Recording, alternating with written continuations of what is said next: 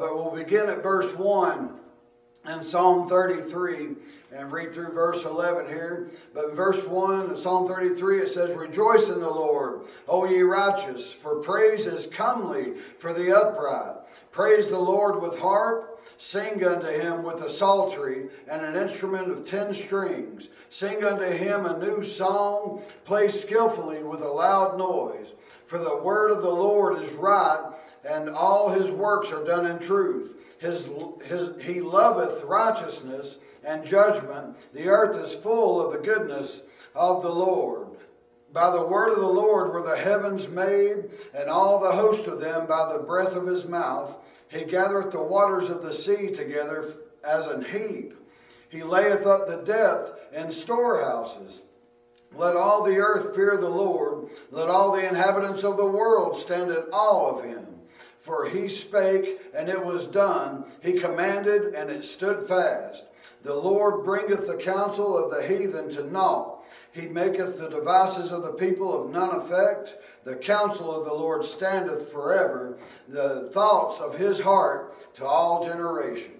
We'll stop there and go back up to the first 5 verses. It says, "Rejoice in the Lord, O ye righteous, for praise is comely for the upright. Praise the Lord with harp. Sing unto him with the psaltery and an instrument of 10 strings. Sing unto him a new song. Play skillfully with a loud noise. For the word of the Lord is right, and all his works are done in truth. He loveth righteousness and judgment. The earth is full of the goodness of the Lord." And again, this psalm, it begins with a commandment to rejoice in the Lord. This would be the same thing as saying to praise the Lord.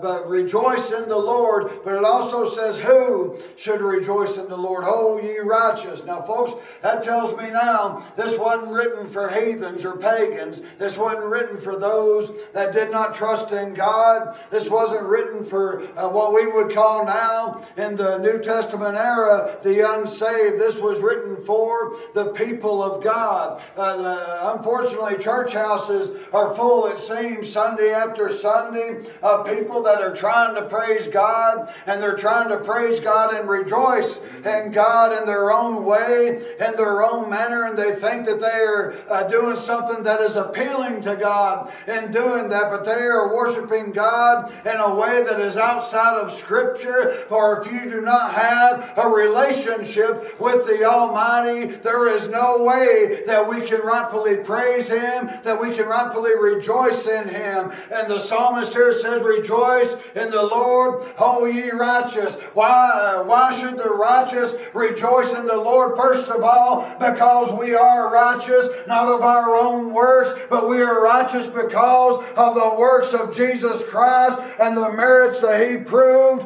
and that he worked on a cross at a place called Calvary. That is the only thing that makes us righteous, and that is the main reason that we can rejoice in the Lord, is that we have been made righteous through the blood of Jesus Christ. Now these Jews here, they didn't have Jesus Christ. They didn't know who Jesus Christ was. They knew who Almighty God was. They knew that God spoke the world into existence. But folks, this was 1,000 years before Jesus Christ ever walked on this earth or was ever born, for that matter. But yet they were deemed righteous because Almighty God said that they were righteous. They were deemed righteous because they believed what the Word of God said. The Word of God told Abraham way back in the book of Genesis, he was going to take his seed and make a great nation of it that would outnumber the sand of the seashore and the stars of the heaven, and that they would be a chosen nation, that God would give them a land flowing with milk and honey, and that they would be his and he would be theirs. That's what they trusted. That's what they believed, and that is what made them righteous. Amen. It wasn't following the law, because no man ever has other than Jesus Christ.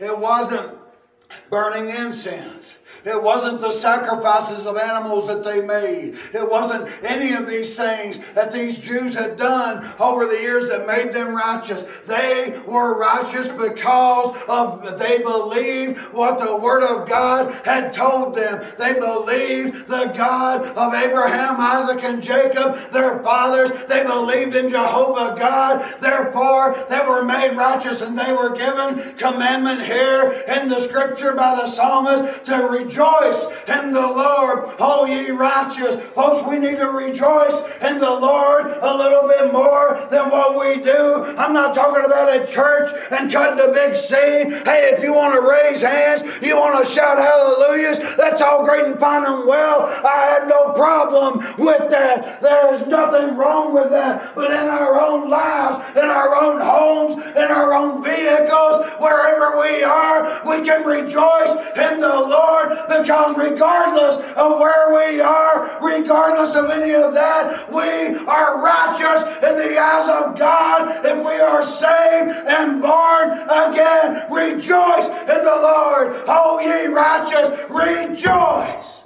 Hallelujah. We can rejoice in that fact.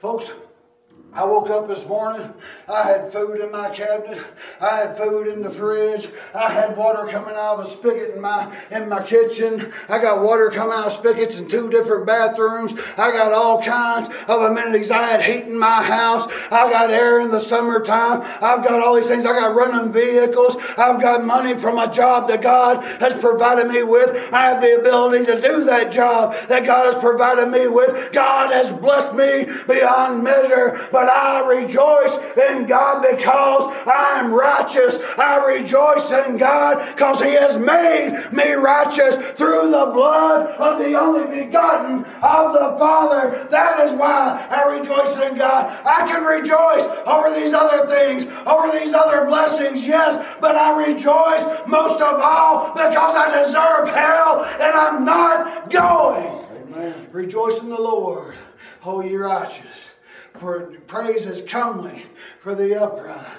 Who is the upright? That's the righteous that was brought up in the line previous to this. Folks, the world is not upright in the eyes of God. I am not upright outside of Jesus Christ in the eyes of God. Once again, I'm righteous because of Jesus Christ, and I am upright because of Jesus Christ, and for no other reason. People are trying to appease God by their actions, but the only action that will appease God and that does appease God is the blood that Jesus Christ shed, that we are cleansed with, that we are washed with, that we are made whole with. Amen. We can't do it by our own actions. Yeah.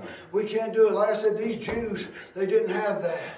They didn't have the blood of Jesus Christ, but they had the promise of that seed that I talked about this morning. Those of you that were here this morning, the seed that was promised to bruise the head of the serpent. They had the promise that a Messiah would come, that one would come to deliver them. One would come to make everything right. They had that promise and they believed in that promise. What's the Bible say about Abraham? It says Abraham believed God and that was accounted to him for righteousness. Nothing to do with Abraham's actions, nothing to do with anywhere he went or anything that he did. It was the very fact that he believed what God said. I believe what this Bible says.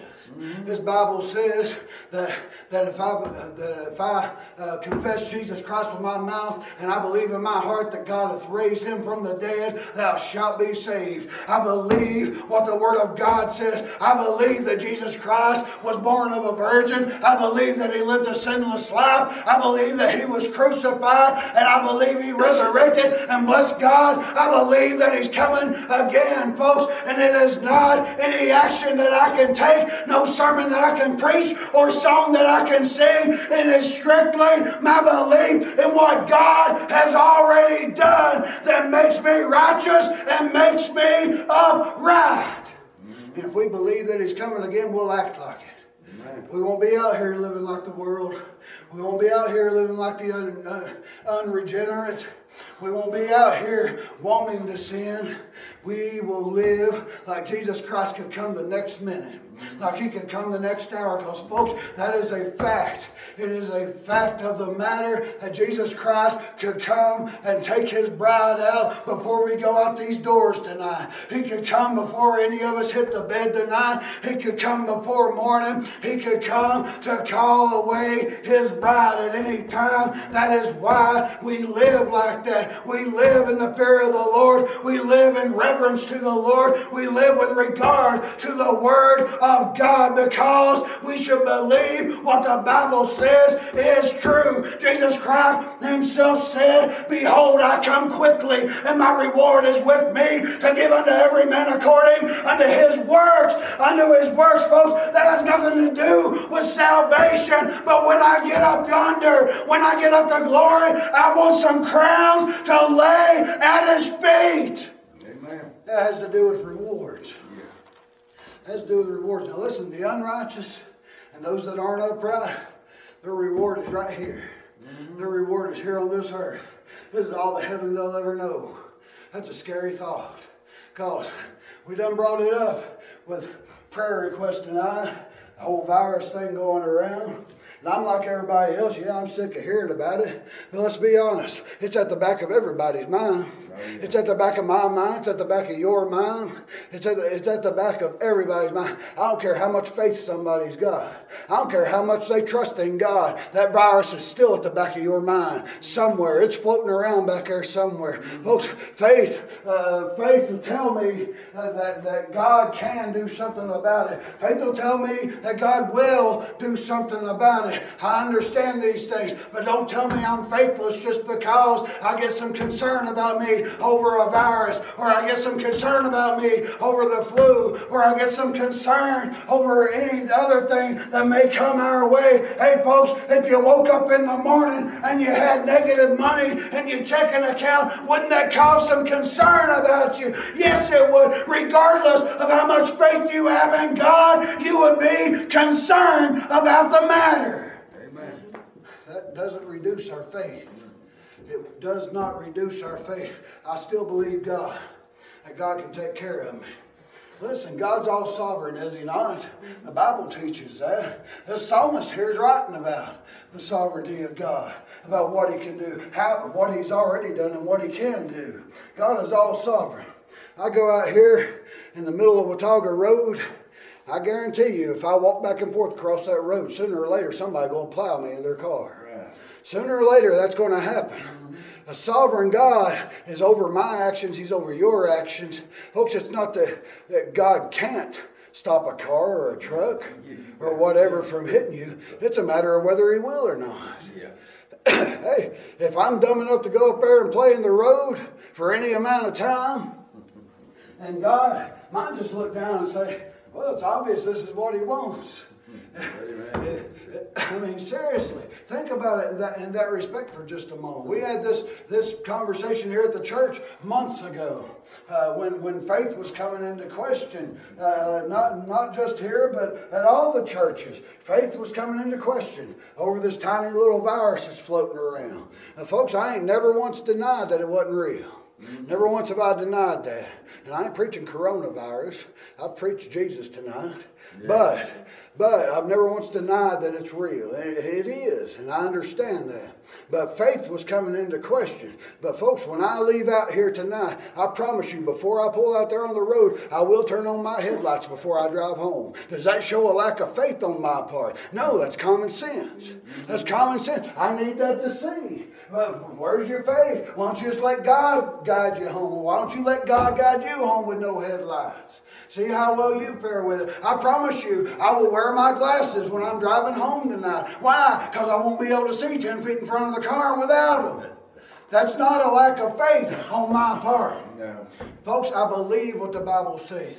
The Bible says God is all sovereign, God is all righteous, and God is all knowing, God is omnipotent, and God is omnipresent. God is all of these things. And then some. We don't even know every aspect about God. I have a feeling the Bible tells us very little about Jehovah God. But what I do know about him, folks, why wouldn't I trust him? This psalmist here, he's telling them, rejoice in the Lord, O ye righteous, for praise is comely for the upright. Praise the Lord with harp, sing unto him with the psaltery and the instrument of 10 strings, sing unto him a new song, play skillfully with a loud voice. For the word of the Lord is right, and all his works are done in truth. The word of the Lord is right.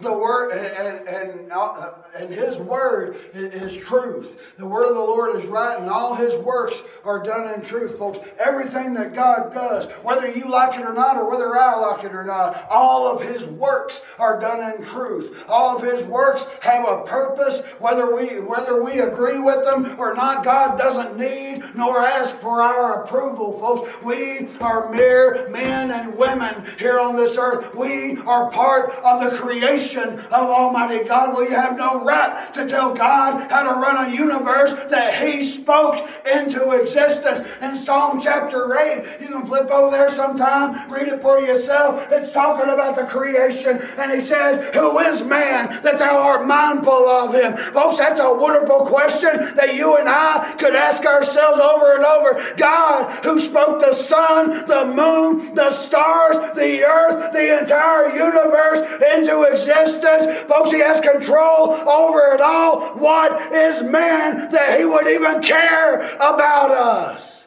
We are nothing. We are nothing without God. Amen.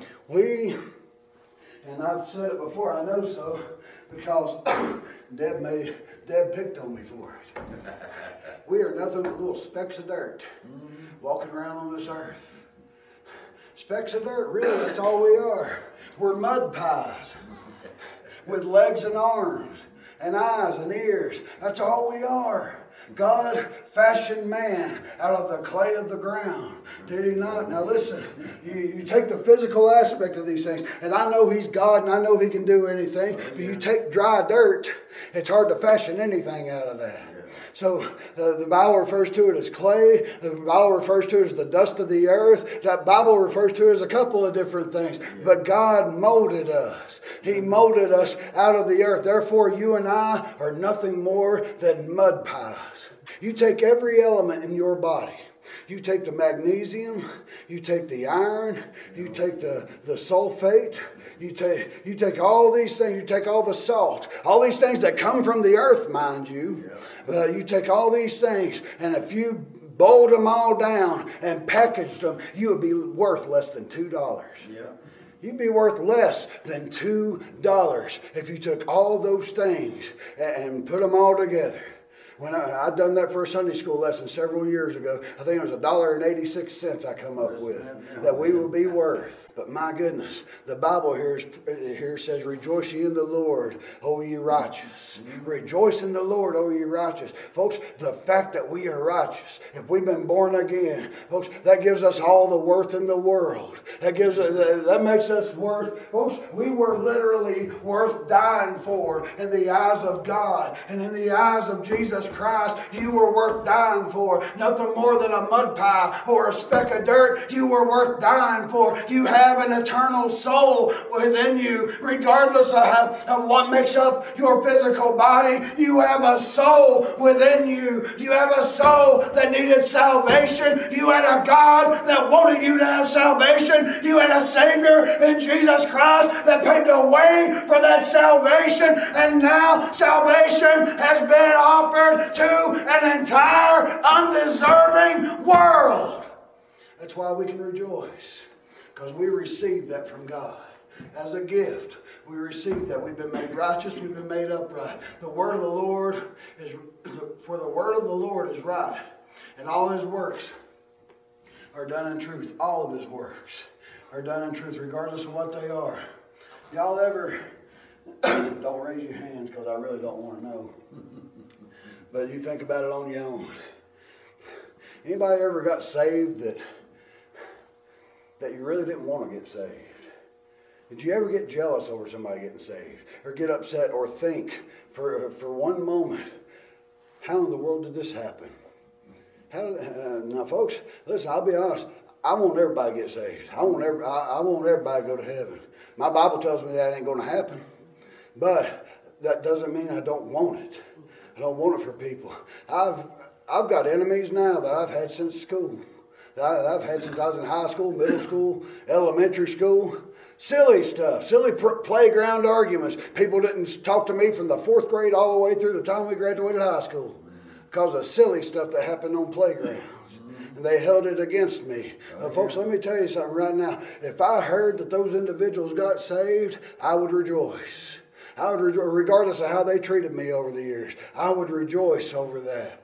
We don't need to get jealous. We don't need to get upset. We should rejoice every time we hear about someone coming to salvation, someone receiving the gift of Jesus Christ and eternal salvation in their life. When they've received that, we should rejoice. And it's not a question of whether they deserved it or not, because you didn't deserve it and I didn't either. Nobody in here deserves it. Nobody that has lived, is living, or will live deserves salvation. All of God's works are done in truth. Amen. That includes saving souls. That includes saving souls. Now, on the flip side of that coin, there's people out there that have heard the gospel over and over and rejected it over and over. And there's people out there, you read about it in Romans chapter 1, that God finally He's tired of dealing with them. Folks, there's a line out there somewhere. I don't know where it's at. The Bible don't tell us where it's at. There's a line drawn in the sand somewhere where God quits dealing. God just stops. God says, listen, I've offered it. You've rejected it. You rejected me, rejected my son, rejected my word, rejected the blood, rejected the truth. You rejected these things. I am done. That's what it is to be handed over to a reprobate mind. Let them go on their way. Let them think their own way. Let them do their own thing, because they're not going to listen anyway. That's a scary thought, but that work is done in as much truth as salvation is given in as much truth of God. And we have no right to question it. The Bible says he'll bless whom he'll bless, and he'll curse whom he'll curse. And folks, there is no right that I have or you have or anyone else does to question God as to who he saves and to who he doesn't. All of his works are done in truth. He loveth righteousness and judgment. The earth is full of the goodness of the Lord. He loves righteousness and he loves judgment. Folks, it's a good thing that he's not looking at your righteousness or my righteousness. What Isaiah wrote about that, our righteousnesses are as filthy rags. The only righteousness that God loves is the righteousness of Jesus Christ. That is all that God loves. He doesn't love our righteousness. Folks, and there is scripture on scripture in the Old Testament and in the New Testament that will back that up.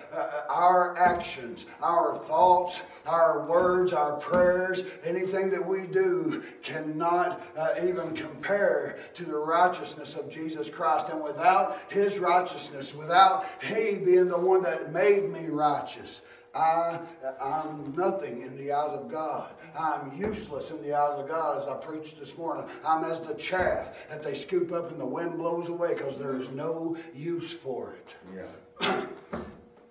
Verse 6, by the word of the Lord were the heavens made, and all the host of them by the breath of his mouth. He gathereth the waters of the sea together as an heap. He layeth up the depth in storehouses. And folks, again, this was 1,000 years, give or take, before Jesus Christ was ever born.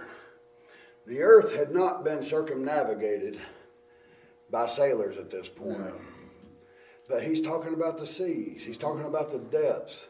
He's talking about how God created them, but not only about how God created them, what God can do with them. He says he stacked them up. What do you think the psalmist is talking about there? Personally, I think he's talking about the incident with the Israelites at the Red Sea, where it says that the water was divided and the water became as great walls on either side of them. Now, is that what he's talking about? I don't know. I don't know for certain, but that's kindly what it sounds like, because I can't tell you the last time I drove by a body of water and it had one layer stacked on top of another. So he had to be referring to a certain incident here in this verse, and I believe that will be the incident he's referring to. But he says, by the word of the Lord were the heavens made, and all the host of them by the breath of his mouth. He created it all, and he didn't have to form those things. He didn't have to mold those things. God simply spoke, and there it was. And folks, you go back to Genesis 1, God spoke to this earth, and he spoke to the depths. He spoke to the sea, and the sea and the earth obeyed what God said. Why? Because he created them. God is sovereign controller over the entire universe, not just this world that we live on, this earth that we live on, over the entire universe. If a star goes out, it's because it was the will of God for it to happen. If another one is birthed in the night sky that we've never seen, it's because it was the will of God that it happened. God hung those stars there. He knows every one of those stars. He knows which one is which, where it's supposed to be, and he knows them by name. Amen. That's my God. That's why I can rejoice in him. Because the very one that spoke all these things into existence and that knows all these things looked down one day and he said, this one needs salvation. This one needs to be dealt with. This one needs to be saved. And he saved my soul. Therefore, I am the righteous that can rejoice in God. I'm made righteous because he made me that way. He gathereth the waters of the sea together as an heap. He layeth at the depth in storehouses. Let all the earth fear the Lord. Let all the inhabitants of the world stand in awe of him. Folks, this is a commandment.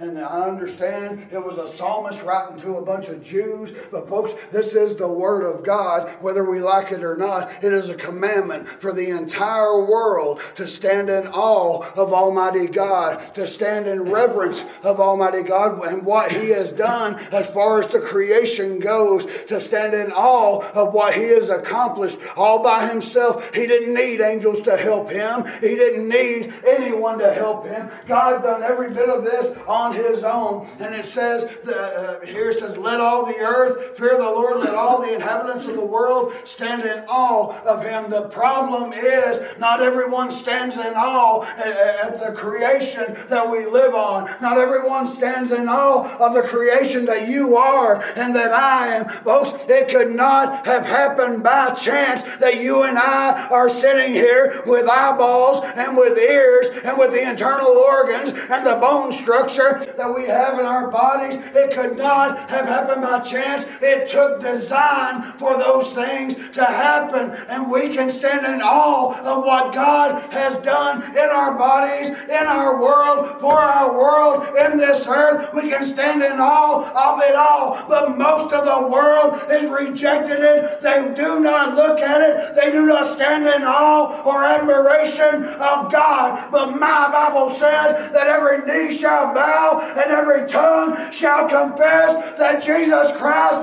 is Lord. Amen. Now, folks don't like to think about that. They don't like to think about those that have rejected God and rejected the truth of his word, standing before God and having to confess that. Why is that? Because they're being made to do something that they don't want to do. And folks, I had that attitude at one time. I remember telling people, I will not bow down before him. You know, but back when, before I believed in God, before I believed in the Bible, any of those things, people would talk to me about God, they talk to me about Scripture, and all these other things. I'd say, even if he's real, I will not bow down before him. And folks, my Bible says otherwise.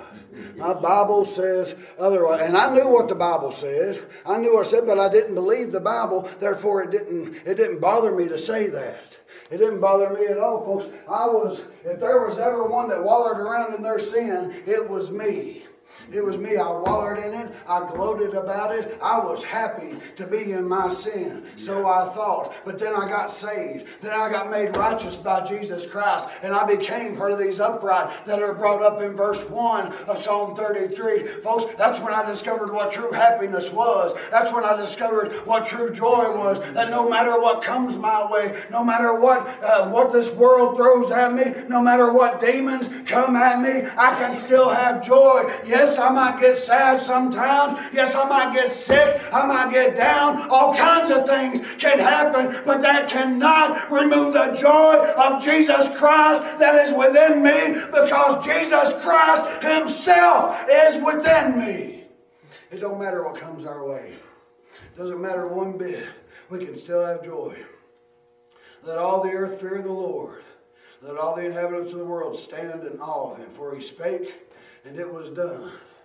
He commanded, and it stood fast. Folks, anything that God commands, it'll stand fast, I promise you. It'll stand fast. The Lord, for he spake, and it was done. He commanded, and it stood fast. The Lord bringeth the counsel of the heathen to naught. He maketh the devices of the people of none effect. He bringeth the counsel of the heathen to naught. How many times have we thought, my goodness, I can't take this anymore. I'm at the end of my rope. I'm at the end of the way. These demons, they're chasing me. The devil himself seems like he's on my heels. God, I can't take this anymore. And so on and so forth. How many times have we had that thought? I have. You all have at some point in your Christian walk. Probably 7 times over if you're anything like me. But there's a promise here in Scripture. But not only here in Psalms 33, but throughout the pages of Scripture. There's a promise that the Lord bringeth the counsel of the heathen to naught. He maketh the devices of the people of none effect, folks. Whatever is evil that's coming against you, God will sooner or later bring it to naught. Whether it's sickness. I know that the Scripture here is talking about heathen, talking about people, other human beings. But folks, I'm talking in a greater aspect, in a bigger picture. Whatever is evil in your life, whatever is chasing you, whatever is hounding you, whatever is torturing you, God will bring it to naught. Maybe not today, tonight, tomorrow, but I promise you it will come to an end sooner or later. Amen. Just hang on. Hang on. What did we just read right before that? He commanded and it stood fast. Folks, that's just as much the truth of God's word, what we just read about the devices of the people and the ways that the counsel of the heathen coming to naught, and the devices of the people being made of none effect. That's just as much God's truth as he commanded it and it stood fast. Folks, there's promises in God's word. He will be with us, and he will bring these things to an end one day. The counsel of the Lord standeth forever. The thoughts of his heart to all generations. The counsel of the Lord standeth forever. What do we read in the verse before this? It has something to do with the counsel of the heathen. Mm-hmm. The counsel of the heathen will come to naught. He will bring it to naught. But the counsel of the Lord, it stands forever. What the heathen are doing right now, it'll be brought to an end one day. Oh, yeah. I don't know when. I don't have a calendar date for you. Mm-hmm. No man does. And y'all have heard it just as many times as I have, probably more times than I have. People say, well, the world's going to end such and such day, such and such year. I remember it was supposed to have ended in 2012. Here we are 8 years later. Mm-hmm. Praise God. How many end of the worlds have you survived in your lifetime? Yeah. I've survived several of them. Yep. Folks, it'll come to an end when God says that it will. That's right. And those people that make those predictions, those are heathens. Those are heathens that do that. They cannot believe the word of God and make predictions like that. Even Jesus said when he was here on this earth, and not even the Son of Man knoweth the day or the hour. Not even Jesus Christ himself knew. The angels in heaven didn't know. Only the Father knows that time. But folks, even at that, the way I understand my Bible, you get all this crazy talk about the end of the world. I've done heard a couple of dates thrown out for 2021. And but You get to hear all that crazy talk. Listen, the end of the world, I mean, the absolute end, what I talked about this morning, when Peter said everything be burned up with a fervent heat, that can't even happen until after 7 years of tribulation. After the church is gone, there's at least 7 more years that the world's going to be in existence. At least that long, if I understand my Bible correctly. So, and that's just after the rapture of the church. Yeah.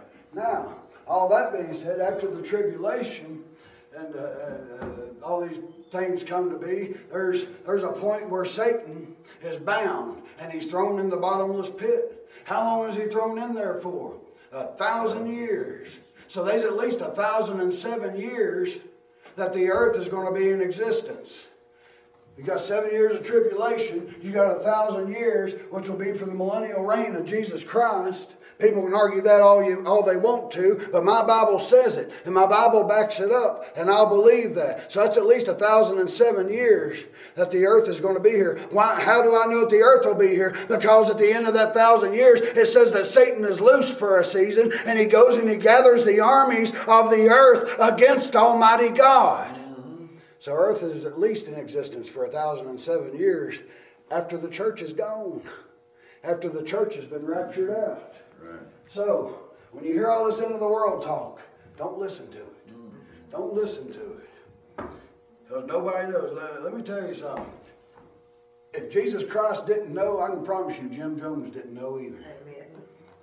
And I can promise you none of these other televangelists or radio evangelists or any of these other folks that claim to know, I can promise you if Jesus didn't know, they don't know either. The counsel of the Lord standeth forever. The thoughts of his heart to all generations. That was the generation that was being written to here in Psalm 33. That was every generation that was before them. And it's every generation since then. Like I said, it's about 1,000 years before Jesus Christ. So it was about 3,000 years ago, because we're in 2020 now, that was written. And every one of those generations since that psalm, the counsel of the Lord stands with that.